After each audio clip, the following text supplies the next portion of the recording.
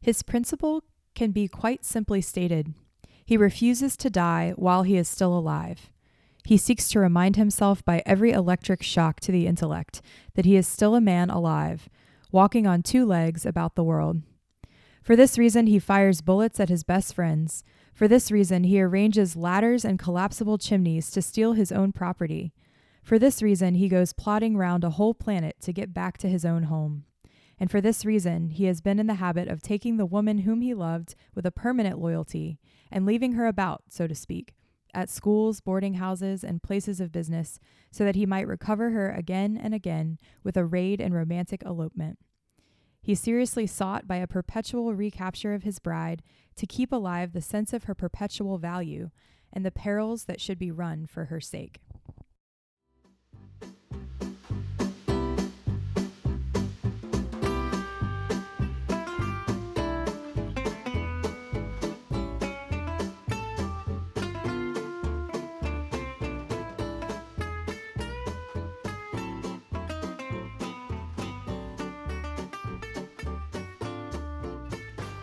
Welcome to Pints with Chesterton, a podcast where two millennial women dive into the wonderful and whimsical works of Gilbert Keith Chesterton. I'm Grace. And I'm Marie. On today's episode, we are discussing Book 2, Chapters 4 and 5 of Man Alive. These chapters are called The Wild Weddings, or The Polygamy Charge, and How the Great Wind Went from Beacon House. Grace, good morning. Good morning. I said I have coffee, but I actually don't. Oh no! Okay. I'm having tea this morning. Oh, good. Out of a teacup. And it's delicious. I wish I had some tea. I meant to make myself coffee and I forgot. Oh no. Well, how have you been? What have you been up to? I've been good. I am tired this morning. I went to a festival last night, which is a big deal because I think it was the first festival that I've been to in like a year and a half because of COVID. That is nuts. Yeah. Oh my gosh. And stuff How is fun. Yeah, stuff is starting to really open around here, and I know that that's not the same everywhere in the country, but here in South Louisiana, we're kind of out in the country, and there was a big festival that was a fundraiser for children's cancer research, and Okay. it's all over the country. It's called Hogs for the Cause. It's like a big barbecue festival. And they had, I don't know if you've heard of Robert Randolph and the Family Band. They're this kind of like jam band from New Jersey, but they're really good. And they're one of my favorites. And so I heard that they were playing and I was like, oh, we need to go to this. So, a couple of my friends were there, and it was so fun to just like be with people and like dance and like just, yeah. Did you guys eat barbecue? Oh yeah, so much barbecue. Yum. I had this. It was like mind-blowingly good. It was like pulled pork over like a grilled avocado with like pico and like some stuff. Oh my gosh, it was amazing. Yum. Yeah. That sounds like the perfect Friday night. Yeah, and it was pretty amazing. So really nice to hear about normal events going on again. yeah. Things are relaxing here as well. I think we're about, I don't know, like 5 or 6 days away now from all of our statewide mandates being lifted here, which is nice. Yeah. 'Cause almost everybody's been given the opportunity to get the vaccine now if they want it. So things are like moving in a different direction, which is so exciting. Yeah. My favorite grocery store here doesn't require masks anymore. And it just, yesterday, the cashier was like, "It's so nice to see your face." And I was like, it's nice to see you too. It's so weird. Like, we've gotten used to only seeing people with masks. It's nice to smile at each other. It's so true. I honestly don't think if I walked back on campus at my school next year, I don't think I would recognize any of my students because I have no idea what they look like. Oh my gosh. You had them the whole year in masks. Yeah, the whole year in masks. Wow. So they probably don't know what I look like either. That is so funny. Yeah. Well, Man. I've been quite boring lately, but this week was a really good week. Good. And so and no complaints. It was a Yeah. wonderful, good work week. Good week with my husband. No Good. complaints. Awesome.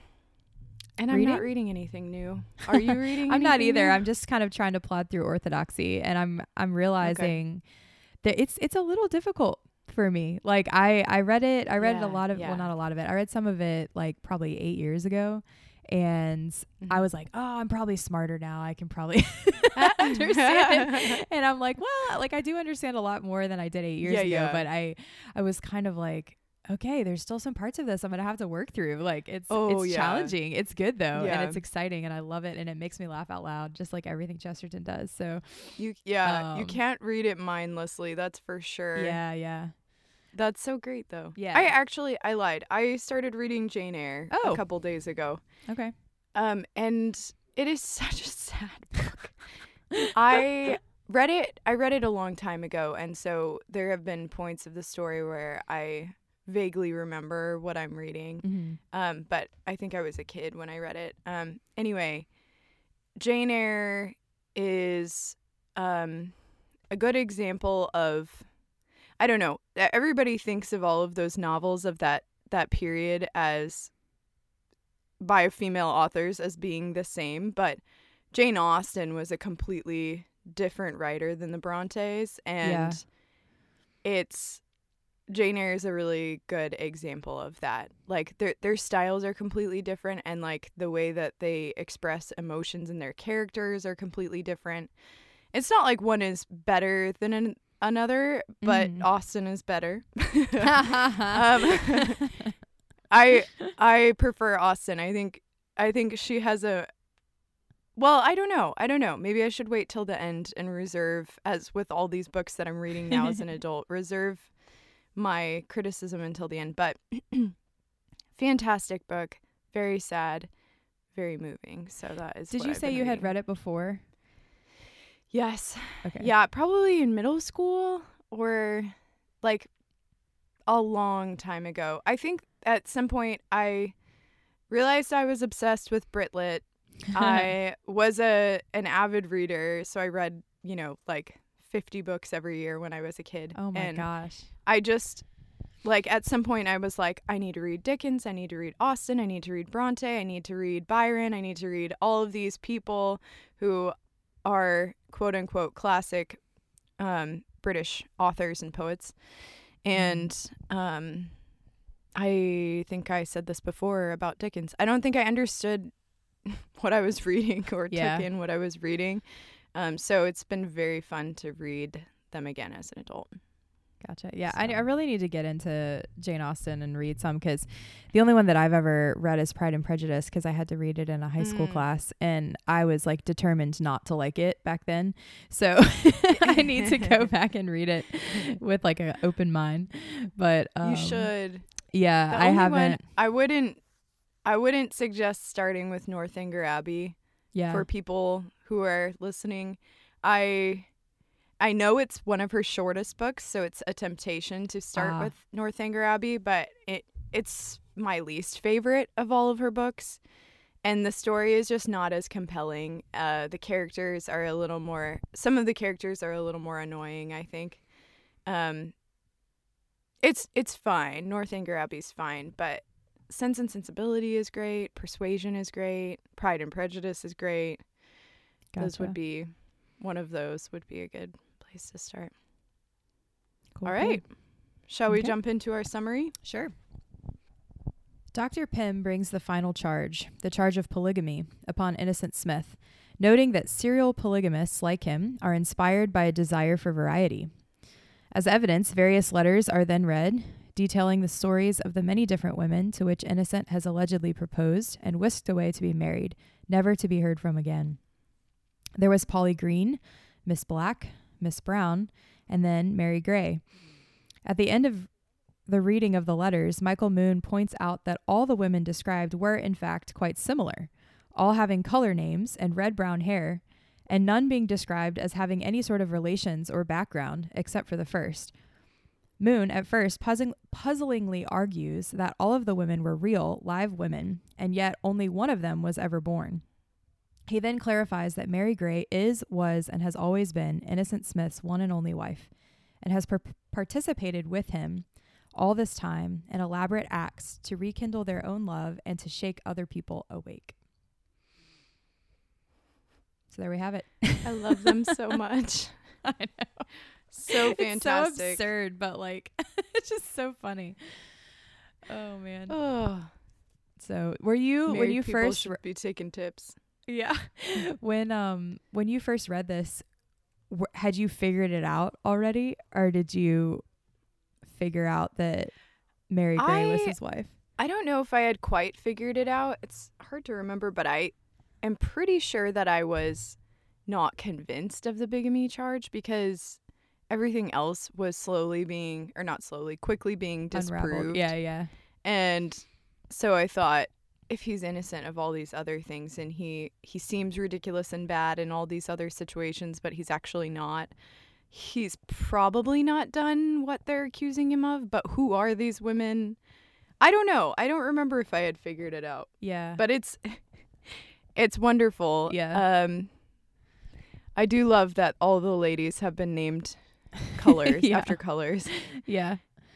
It was kind of funny that like when I was reading it, I didn't notice. And I think he tries to throw you for a loop because there's the one that like Miss Black is called Miss Blake in the letter, but the person can't remember exactly what her name was. Yes. And so the person's like, oh, it's like Miss Blake or something like that. And then Moon figures it out and he's like, no, it's Black. It's close enough. Yeah. So totally. yeah. I know. And that would have really thrown a wrench in things because it's like, wait, there was a different woman of a real name. Yeah. Yeah. There are so many quotable Oh my gosh, so lines in these chapters. So we yeah, may be actually, reading I some want to of those. read one of them in the very beginning of the chapter, which is sort of, Sorry. I thought it was really interesting because it was from Dr. Pym, and he was, I think, trying to make a different point out of this quote, but I thought that it was actually profound if you take it kind of from a theological perspective. So in the beginning, he says I think he's trying to say that marriage is like some sort of institution that is not permanent, or it's something that like in terms of history, it's not permanent. Like it's something that is necessary for a time in history, but then like maybe it's going to go away someday and we'll discover something better than marriage, or whatever. And so he says marriage is a stage, doubtless a suitable stage, in the long advance of mankind towards a goal which we cannot as yet conceive, which we are not perhaps yet fitted even to desire. And I thought that was really profound if you take it from like a Christian or a Catholic perspective, that it's like, marriage is something, according to Christ, that is earthly. It's not something that's going to last into heaven, but yet heaven is a mystical marriage. So it is marriage, but it's a different kind of marriage. And it's meant to eventually pass away into something greater. And so it's interesting that Pym is the one that kind of gives that insight, even though he means something different by it, Absolutely. I'm so glad that you brought that up. He doesn't mean to say something very, very religious almost in what he's saying. But yeah, when he talks about, going towards this goal, which we can't yet conceive. None of us know what heaven is like, or what that final union with God will be like when we go to heaven. So beautiful. I like that Chesterton uses paradox even with him. Yeah. For sure. Because he thinks he's saying one thing and he's really saying he's saying something very true, but sort of the opposite of what he thinks he's saying. Yeah, right. That's awesome. Exactly. So what other quotes did you have? Well, very shortly after, next paragraph, Michael Moon says a couple things that are just, they make me laugh. They're also very true. He says, nobody's ever survived it in regards to marriage. Look at all the people married since Adam and Eve, and all as dead as mutton. And then a couple paragraphs later, he goes, I can tell. Marriage is a duel to the death, which no man of honor should decline. And Inglewood's like, all right, Michael, just be quiet, okay? Just that's good. That's enough. But I love what he's trying to express here, because he has fully grasped at this point what Innocent is about, what he's doing, how precious Innocent finds marriage to be. Right. And he's like fully on board now. So he's like, this is a duel to the death. Every man should accept it. Like, this is it's classic Michael Moon passion and Irish like humor fervor. all in one. Yeah. Yes, exactly. I love that it says too, when he it says Michael said savagely out of the gloom. Yeah. I love it. I love how fiercely he's defending this at this point. Yeah. So after that, it just kind of gets into the description of these letters about these various women and these various circumstances in which Innocent like kind of comes in out of nowhere and sweeps them off their feet. And they're all these like Mary Gray, like kind of unassuming, you know, like a typewriter or a student or just like someone that doesn't really have much going for them. And then he comes in and it's like so hilarious, just all of the absurd antics that he goes through to like woo the women, you know, or his wife. The one that made me crack up more than anything was the when she's a typewriter and he plays a barrel organ and like and they like play back to each other. Oh my god. And then he like sweeps her out, like comes crashing in with his organ, like sets her on top of it and like rolls her down the street. I loved that. Oh, so funny. It makes me wonder, like,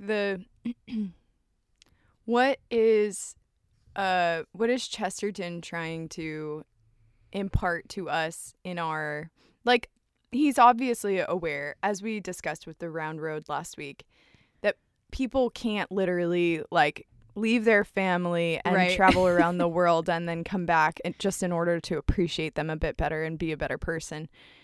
But, like, what does he suggest, like, with all of these romantic conquests of his own wife, like, what is he trying to teach us in reality, I guess? Mm-hmm. What were your thoughts on that? I mean, I think that the quote that we read at the beginning, where Michael Moon kind of gives his thesis about Innocent and his whole project, he says that he wants to keep alive the sense of her perpetual value and the perils that should be run for her sake. And I feel like you can take that concept and apply it to just everyday life. Like, you don't have to do these things that are so elaborate and ridiculous, but like there probably are some, you know, small, elaborate and ridiculous things that you could do in order to remind yourself of the glory of your spouse, you know, or the people that are important to you in your life. Like, you know, just kind of going out of your way to remind them and remind you of their value, you know. I think there's different gestures that aren't so extreme, that would make people feel known and make people feel loved. I just think about, we may have mentioned before, like the love languages or whatever. I find those so helpful because they're very concrete. You're able to kind of see like, okay, how does this person feel loved and appreciated, and like how can I get creative in the way that I show that to them, you know? And so that's the thing that it kind of inspires me to do, is to think creatively about and to not be so timid about showing love, because I think sometimes, and maybe this is just a temperamental thing, I don't know, but I think sometimes we can get a little bit afraid of like, what are they going to think, or what are other people going to think if they see the way that I express my emotion or express my feeling towards this person. And so we kind of hold back and we like don't say what we were going to say. We don't do what we were going to do. We just kind of say like, oh, well, just saying like, hey, I love you is enough, but like maybe it's not enough, you know? And maybe I should just be more courageous about showing that, you know? Yeah. I love that. Yeah. I think that you're absolutely right. And it's interesting, in each of these situations where he's swept these women off their feet, he's gone out of his way to make an expression of love to his wife, right? Like, he is making a conscious decision every day to sweep her off her feet. And I think that what you said falls perfectly in line with that, because if you find out that someone's love language or the way that they best receive love is not through words, it's through actions, then helping them with something, or going out of your way to make them breakfast, or going out of your way to, you know, do something for them, is going to speak to them a lot more clearly. Mhm. It's kind of beautiful, like clearly this way of Innocent expressing his love to his wife works for them. Yeah, yeah. It's a way clearly that he wants to give love, and she knows how to receive it Mhm. and feel loved by it. Mhm. So it's kind of fun to think about, you know, what does that look like in your own life? How do you want to give love, and how do you want to receive it? Mhm. It really Beautiful. it reminds me a lot of when I was reading the book about Francis Chesterton and like their actual relationship. That it seems similar that he wrote a lot of them into these characters, even though they didn't do these things that were so elaborate. They did, like, Chesterton was like Innocent Smith in a lot of ways, you know, and Frances was Absolutely. like Mary Gray in a lot of ways, like she was more calm and cool and collected, and he was kind of all over the place. But they mention in that book and in her letters and everything, like how well they felt loved by the other, you know. Yeah. So it was definitely like you said, sort of a conscious, intentional decision to love each other the Absolutely. way that they needed to be loved. So Yeah. And in Chesterton's own relationship with Frances, he wasn't crazy like this, but he did often write her poems, and like as apologies, as love notes, as, you know, various things. And then when she got sick, especially at the time in the United States, and they had to be separated, he was in agony Yeah. over being apart. And I think he had real life experience of honestly, like, what a good thing a separation can be when it's forced upon you, and it causes you to realize what a precious thing it is to be together. You know, because it's easy when you are always together to take it for granted that you have the other person with you all the time. So I think he had a few times where A, she was seriously ill, and B, he didn't get to be with her for a little bit, and, you know, he felt the pain of that and always wanted to get back to her as soon as possible. Right. Yeah, no, I think that's definitely true. Kind of like taking those moments to really focus you back on what's important and all of that. Yeah. I'm sure everyone can relate in some way, even if you haven't gone through some crazy, you know, sickness or tragedy or whatever. Like, there's probably sure. moments of like, oh wow, like what if I didn't have this person, you know? Yeah. So yeah, life has a way of foisting on you tragedy and sorrow and different experiences, and even if you're not physically separated from your spouse, you definitely, or your friends or your family or whatever, you have days where you're like, I am so appreciative that guy is my brother. yeah. Like that, you know, that I can call my brother and have him in this moment, or that I have my husband, I have these people. So yeah, I also think that listening to other people's stories can help you appreciate your own, you know, instead, because I think we can get caught in our own heads and our own stories and kind of go around in circles and not be able to see the full picture. But then if we actually take time to listen to other people and not focus on ourselves for a minute and hear their stories and their struggles and the things that they go through, I think that can, in a weird way, like help us to recognize the good that we do have that maybe they don't, you know. And there's like so many different things, like so many different points, I guess, of comparison. And it's not good to compare for the sake of comparison, but to like kind of recognize. I just know that like in talking to some of my other friends who have very different experiences of life and relationships and things that I can get frustrated about certain things in my own life, but then I hear them talk and I'm like, oh, like grass is always greener, you know, like I can recognize gifts that I've been given that they haven't, you know. And yeah, so it kind of helps to refocus and like going outside of your own head. Totally. I thought there was this one quote that Michael Moon says to Pym. Pym's trying to give him all kinds of stuff. And he says, with all politeness, I propose not to be bullied with long words instead of short reasons, or consider your business a triumphant progress merely because you're always finding out that you're wrong. And I thought that was really interesting commentary on this whole progressive attitude that people have in this sort of Pym and Warner's sort of like overly scientific, like progress, like always moving forward.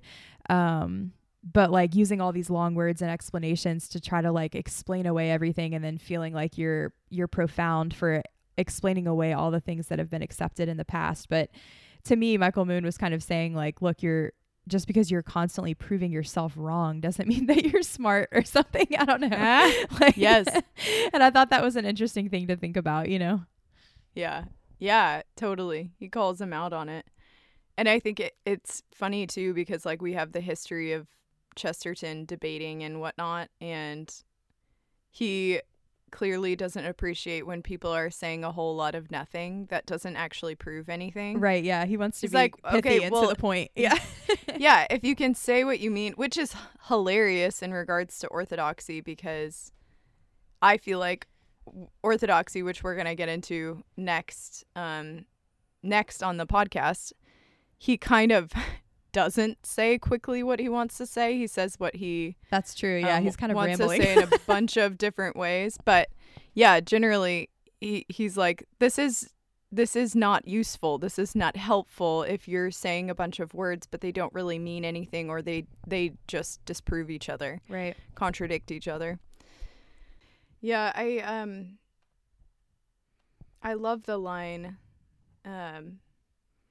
he seeks to remind himself by every electric shock. Sorry, this is from Michael Moon.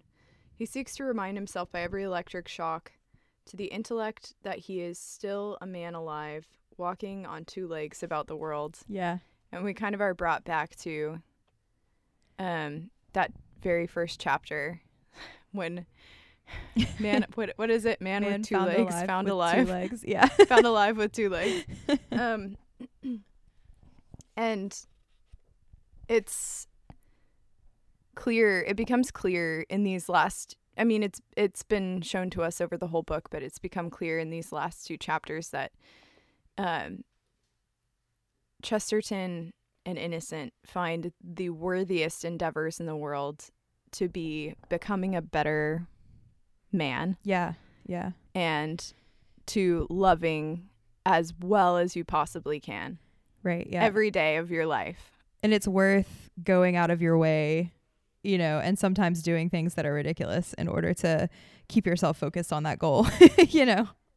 And looking ridiculous to others. Yeah, I mean, yeah, that's big. We are looking at this whole trial and all of these stories, and you know, I myself have been asking you out loud, like, what's the point? Why did he make this so extreme? Yeah. But I think in a way he's trying to show us that, like, even in just living lives of faith, people will often look on us as if we're as crazy as he is for walking around the world.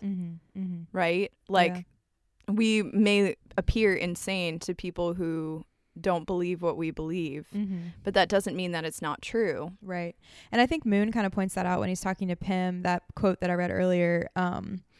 He's sort of in this conversation about, like, he's accusing Pym of basically being like the people in Jesus's time who were saying, like, damned if you do, damned if you don't, like with Jesus, like the Son of Man came eating and drinking and you called him a drunken glutton and, you know, all this stuff. And then when he fasted, you call him crazy and whatever. So it's sort of like, there's nothing you can do to prove yourself to people who will not accept your view, you know? And like when we are questioned by people who are determined to not be Christian or to not accept Christianity, it's like nothing we do is going to be convincing, you know? And it's like, we just need to live our lives the way that we know is true and we know is beneficial. And not be so concerned about that, because you're never going to win the popularity game and still be doing what you're supposed to be doing, you know? Yeah. Even within our own circles of people who probably have the same faith as us, probably accept us for who we are, even then, very true, not everybody is always on board with all of the ideas or convictions that you have, you know? Yeah. Or even just your personal choices, like the things that really are more personal. and can differ from person to person or couple to couple or, you know, whatever. And it's like people try to make that into doctrine and it's not, you know? Yes. Yes. And people like to be comfortable, and so they like to see other people doing what they're doing, and that does make them feel comfortable. But it is good to keep in mind that, like, we're not here to just please other people. We're here to live the truth and live it as best as we can. And we're not even here to please ourselves. But it's beautiful that Innocent in this book has discovered for himself the way to make himself fully alive, fully appreciative of his life, and like fully living his life in glory for God. Because in the end, that's what's driving this. And you can tell, like, if we kind of, you know, glance back at that conversation with the, was it Buddhist or something? I don't know if we ever know exactly what kind of. He says something about Confucius. In China. For the monk or whomever who's tending the temple there, who he talks to, he's like actually kind of sad that guy's wrong. Yeah. Because he can, you know, he can see the beautiful things about, you know, what that man has there, but like also the emptiness in it. And there, you know, there's always a part of us that looks at how other people are living that says that would be really nice. Yeah. That would be really nice if I didn't have to care about all the things that I care about and stand up for them. Yeah, I think along the lines of the recognizing that we're not here to please other people, the very famous quote from Chesterton, which I love, I had it on my classroom wall, is when Michael Moon is sort of explaining, he's kind of giving his whole like dissertation about who Innocent is, and after the quote that we read at the beginning of the episode, but he says he has broken the conventions, but he has kept the commandments. And then later he says, everything is ugly and discreditable except the facts. Everything is wrong about him except that he has done no wrong. And I think we can often, like, I don't know, see people living differently than us, even though they actually are being totally Christian in what they're doing, like, because they're different or living a life that looks very different than ours. We can kind of get, like you said, like flustered or uncomfortable because it's maybe challenging to us, or it's just something different, not something that we're used to. But Chesterton is saying, no, like, we're meant to break the conventions. Like, the conventions sometimes are what lead us to complacency and what lead us to, like, not really recommitting ourselves every day to the things that are important. And we can kind of just end up like that preacher, what was his name? Hawkins or something. Remember when they were in the burglary chapter? The older preacher who was more concerned with like polite society than he was with like being a priest, you know? Yeah. And we can kind of fall into like a sort of rut. And think that people who are being different than us are being somehow unchristian or crazy, or I don't know if you understand what I'm saying here. Totally. But no, we forget that there are as many beautiful expressions of Christianity as there are beautiful Christians to express those. Exactly. You know, it's like we were all made differently, and it's nice when we have similarities or things in common with other people. And you know, especially as Christians, we have God in common as our Father. We have the Trinity in common, you know. But as you said, our personal ways of expressing our Christianity, it's so beautiful how each person decides to live their life out, what they're passionate about, how they help others, what it is particularly that each person is called to. It looks different. And that shouldn't necessarily make us uncomfortable. Yeah. We have certain things that everybody shares. Beautiful liturgy. Right.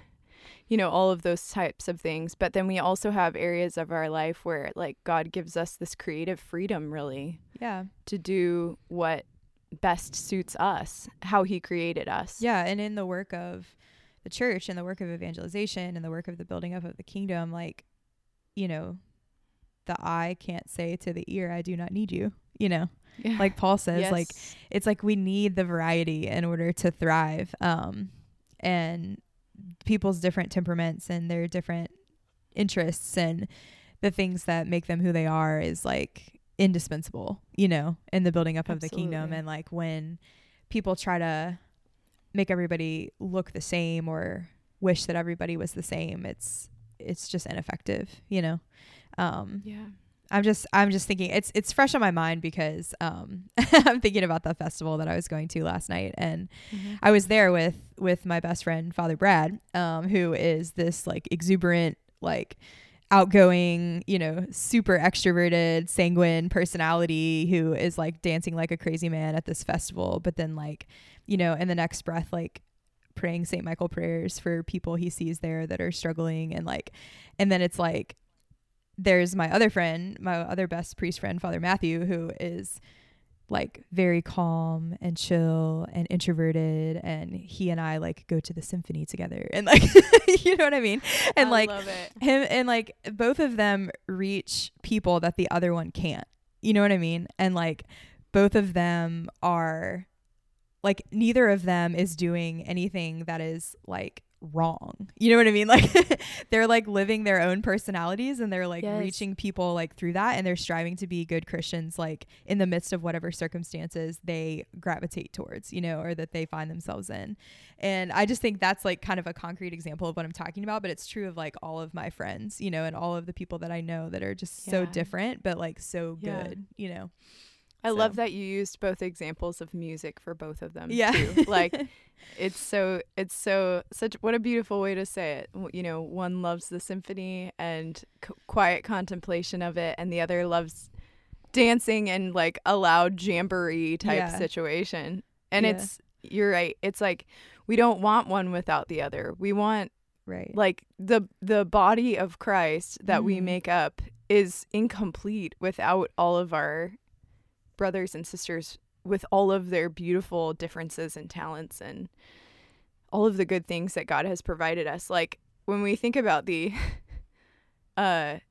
fact that like the creative power of God, and also just the fact that God is all goodness, all beauty, all truth, it makes sense that there would be so many expressions of that in Yeah. us. Yeah, We're made in totally. his image, and it's like there is a never-ending expression of that goodness, beauty, and truth in all of us. And so it's fun to see that here with Innocent. I Yeah. mean, he stands out a lot more, but like throughout this whole book, he has brought out those beautiful expressions in other people. Yeah. Michael Moon has become all of the sudden a more noble character than he was before. He's found purpose in his life. Right. He has seen the beauty of love, and has this like really strong defense of marriage in his heart now. Yeah.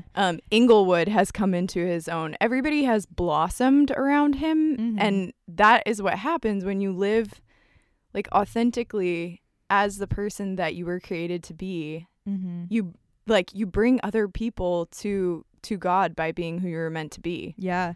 And it's so beautiful too in this book, because all of those characters that you just mentioned are so very different. And even when they're affected by Innocent Smith, they don't become Innocent Smith, you know?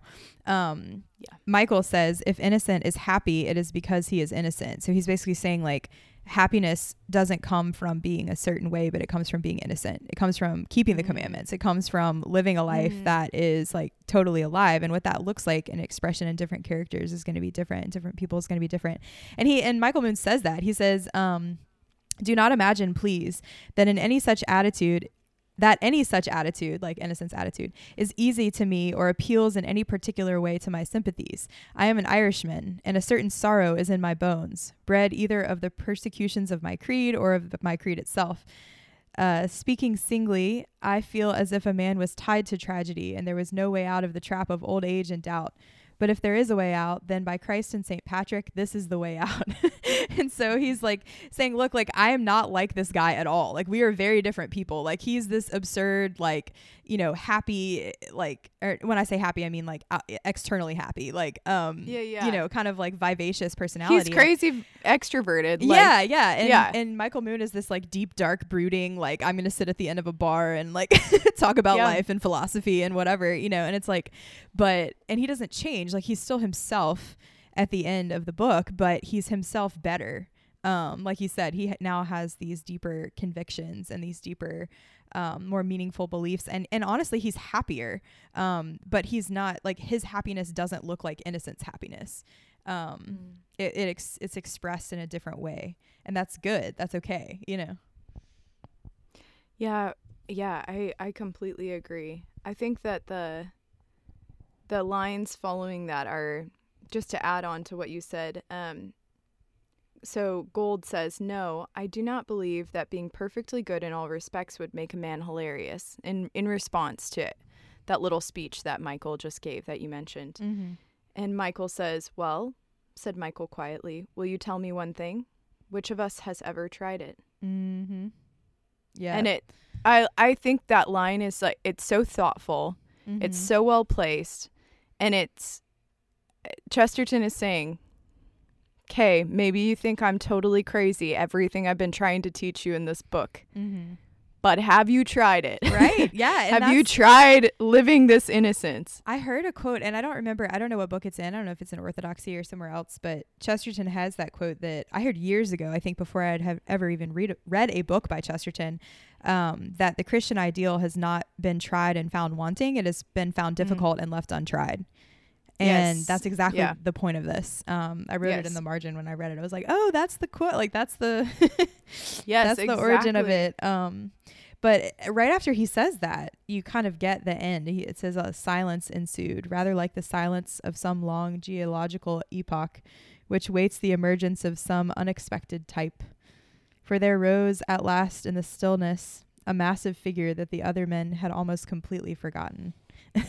Yeah. Okay. So, actually, I have a question about the end of this chapter. What did you make of, like, what they are about to say about Dr. Warner? So just to recap for people who haven't read or whatever. Yeah. So Dr. Warner leaves the room. He like says, "Well, you know, a lunatic shouldn't be allowed to shoot me in the back garden," and he kind of walks out cheerfully. Puts back on his hat. Remember the importance of the hat. Yes. Yes. Puts back on his silk hat and sails out to the garden gate. And then, "Pym, but the bullet really missed you by several feet." And another voice added, "The bullet missed him by several years." There was a long and mainly unmeaning silence. And then Moon said suddenly, "We have been sitting with a ghost. Dr. Herbert Warner died years ago." Yeah. What? I thought that was so profound, though, because I think what he's saying is, like, he's beyond, like, he was kind of beyond saving. Like, Innocent came into the house and he shot at Warner in an attempt to save him, you know, to wake him up, and he wouldn't wake up, and he was completely unaffected. He was completely unable to see, but you know, in the process he wakes up everybody else around him. He wakes up Michael Moon and Inglewood and all the other women and everybody, you know, but but I think it's sort of eerie. It's almost like like scary. It's like a dead man walking. Yeah, exactly. And it made me think of one of my favorite songs by John Foreman called Terminal. And he's talking about how like everyone's terminal, like everyone's dying, like everyone like, which sounds like sad, but it's like this song that's actually like kind of happy and like sunny sounding. I don't know. But he says in that song, some people die in offices one day at a time. They could live 100 years, but their soul's already died. Don't let your spirit die before your body does. It's terminal. And I thought that was like, ooh, that's exactly Warner. Like, he's been in his scientific little office and he's been like doing his little thing, and he's just dead inside, you know? Yeah. And he's completely unmoved by this entire experience. Yeah, like he's just sitting there the whole time. And it's, like I said, it's kind of scary. Like, it's kind of like, whoa, you know? It's definitely a warning. Like, wake up. I found that scene really interesting. I felt a little shocked and then not so shocked to think that like the purpose of Innocent coming to this house was for that man. Right. Like, yes, it was twofold. He's also pursuing his wife. He's also becoming a better person. He's also sweeping all of these wonderful people off their feet and like making them more alive. But like, it's clear with that line that like his intention in coming to this house, like such a crazy man, was to save Warner. And, you know, sometimes it's been very effective and it's worked, as we saw with the what is it, not the warden at the college, the professor at the college. And sometimes it doesn't, and it doesn't work here. It's very haunting to see him cheerfully glide out of the room, and then they're like he's missed it, like like he's lost, you know. The little closing chapter right after this is just a few pages, so we figured we'd just cover it here. I think it's cool that it sort of ends from Mary's perspective, from his wife's perspective, and she kind of is talking about her experience with him as a husband.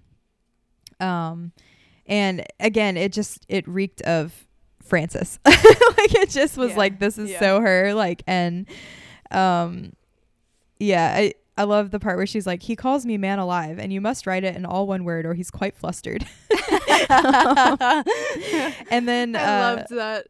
And then Diana starts to say, but if men want things like that, and then Mary says, oh, what's the good of talking about men? Why, one might as well be a lady novelist or some horrid thing. There aren't any men. There are no such people. There's a man, and whoever he is, he's quite different.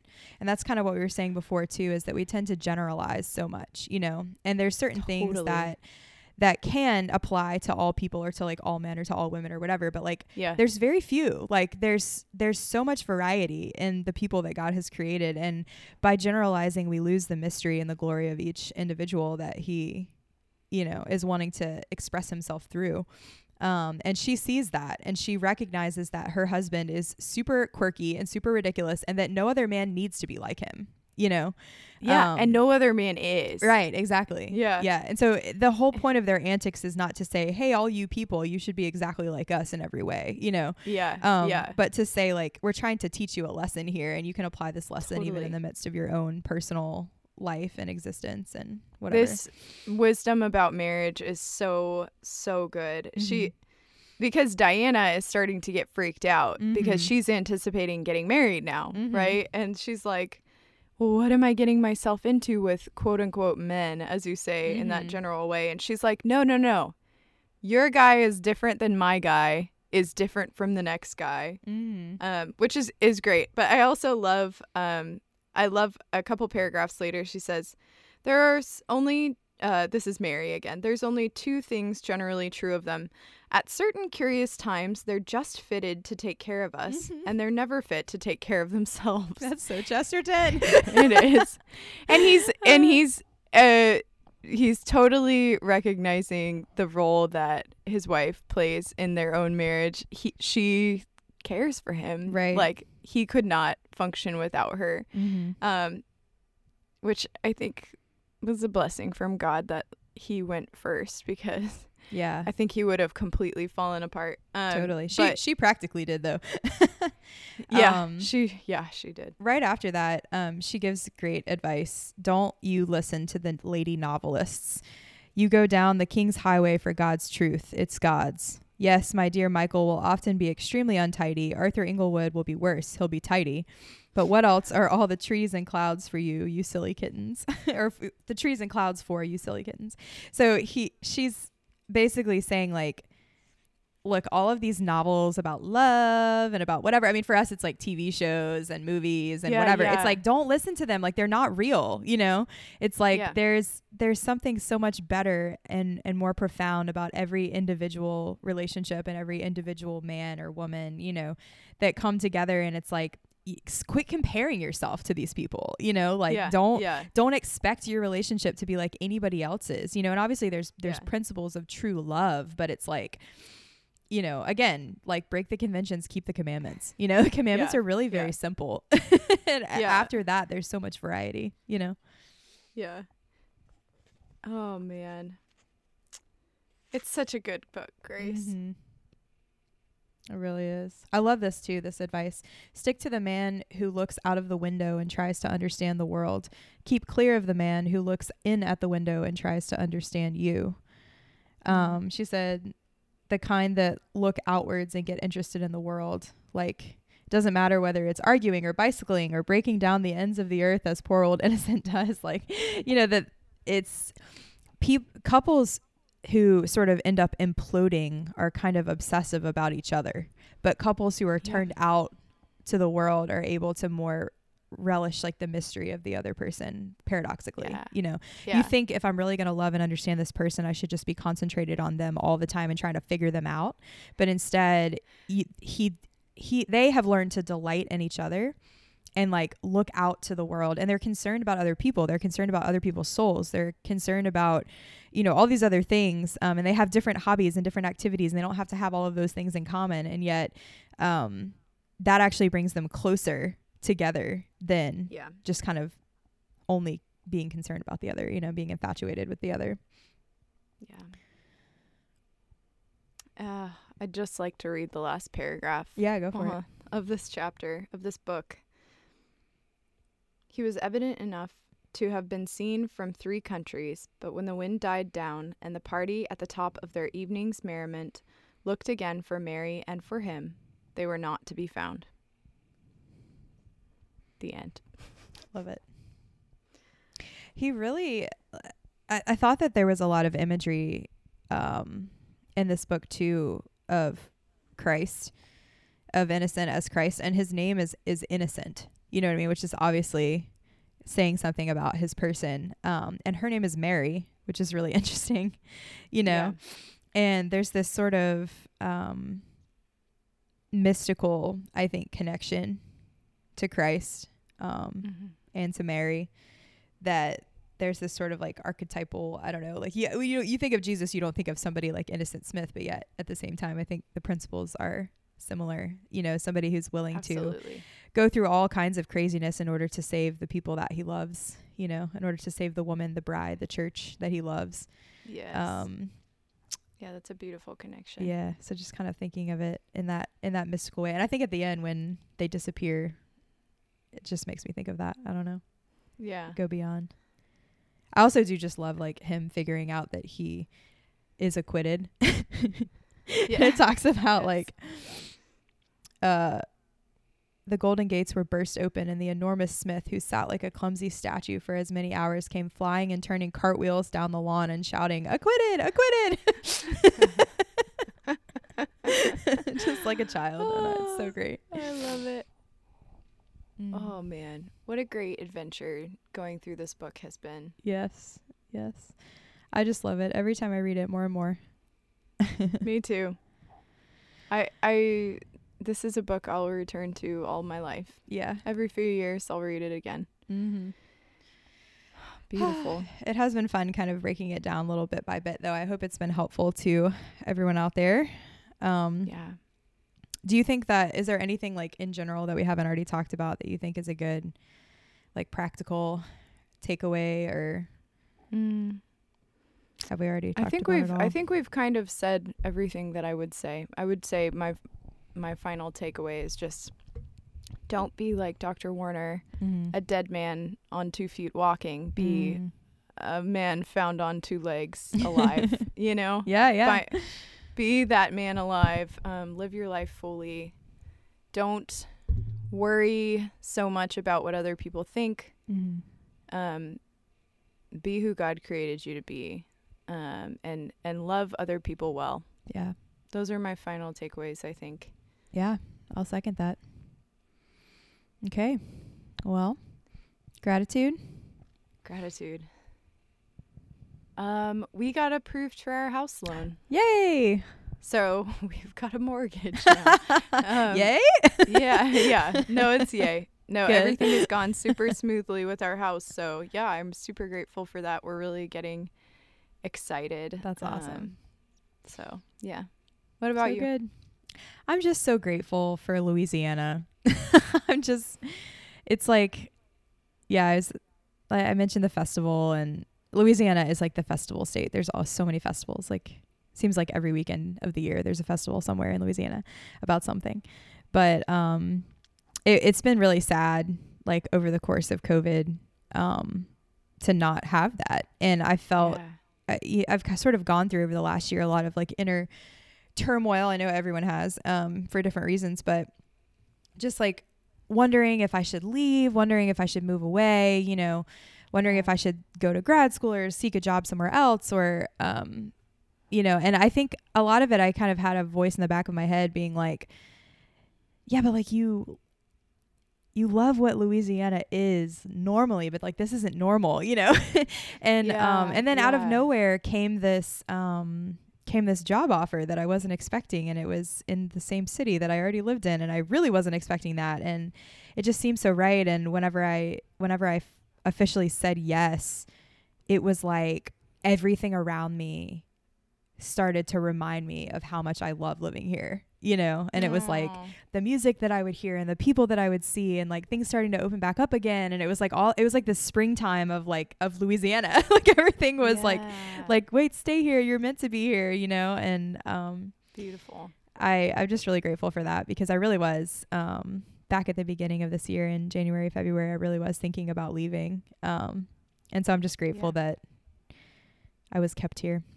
So yes, that's awesome. Yeah, I am excited for your new job. I'm excited to hear about how it goes. Yeah, me too. Wonderful. I'm excited to hear about Wisconsin. I know it's going to be quite an adventure. We'll yes, both. By the time we get there, we'll be pretty much having the baby, so we'll share a baby photo with everybody at that time. But it's going to be, we're both heading on some pretty exciting new adventures over these next few months. Yes, for sure. God is good. Amen. Well, next up at some point, we're going to be trying to get some episodes out. Thank you for saying it that way. Yeah, trying to get some episodes out about Orthodoxy. So if you're listening out there and you're keeping up with us, sorry about our sporadic posting, but hopefully we'll be able to get some chapters up. So if you want to get Orthodoxy and start reading through that, we're going to be trying to do that next. So yeah, and I'm kind of excited to do something that is a little bit, I mean, Chesterton is always intellectual even in his fiction, but I'm excited to kind of wrestle with some things, you know. Yes. This is definitely much more of a scholarly work, and I think that if you've struggled with Orthodoxy before, like, come struggle through it with us. Yes, definitely. And we'll find the meaning.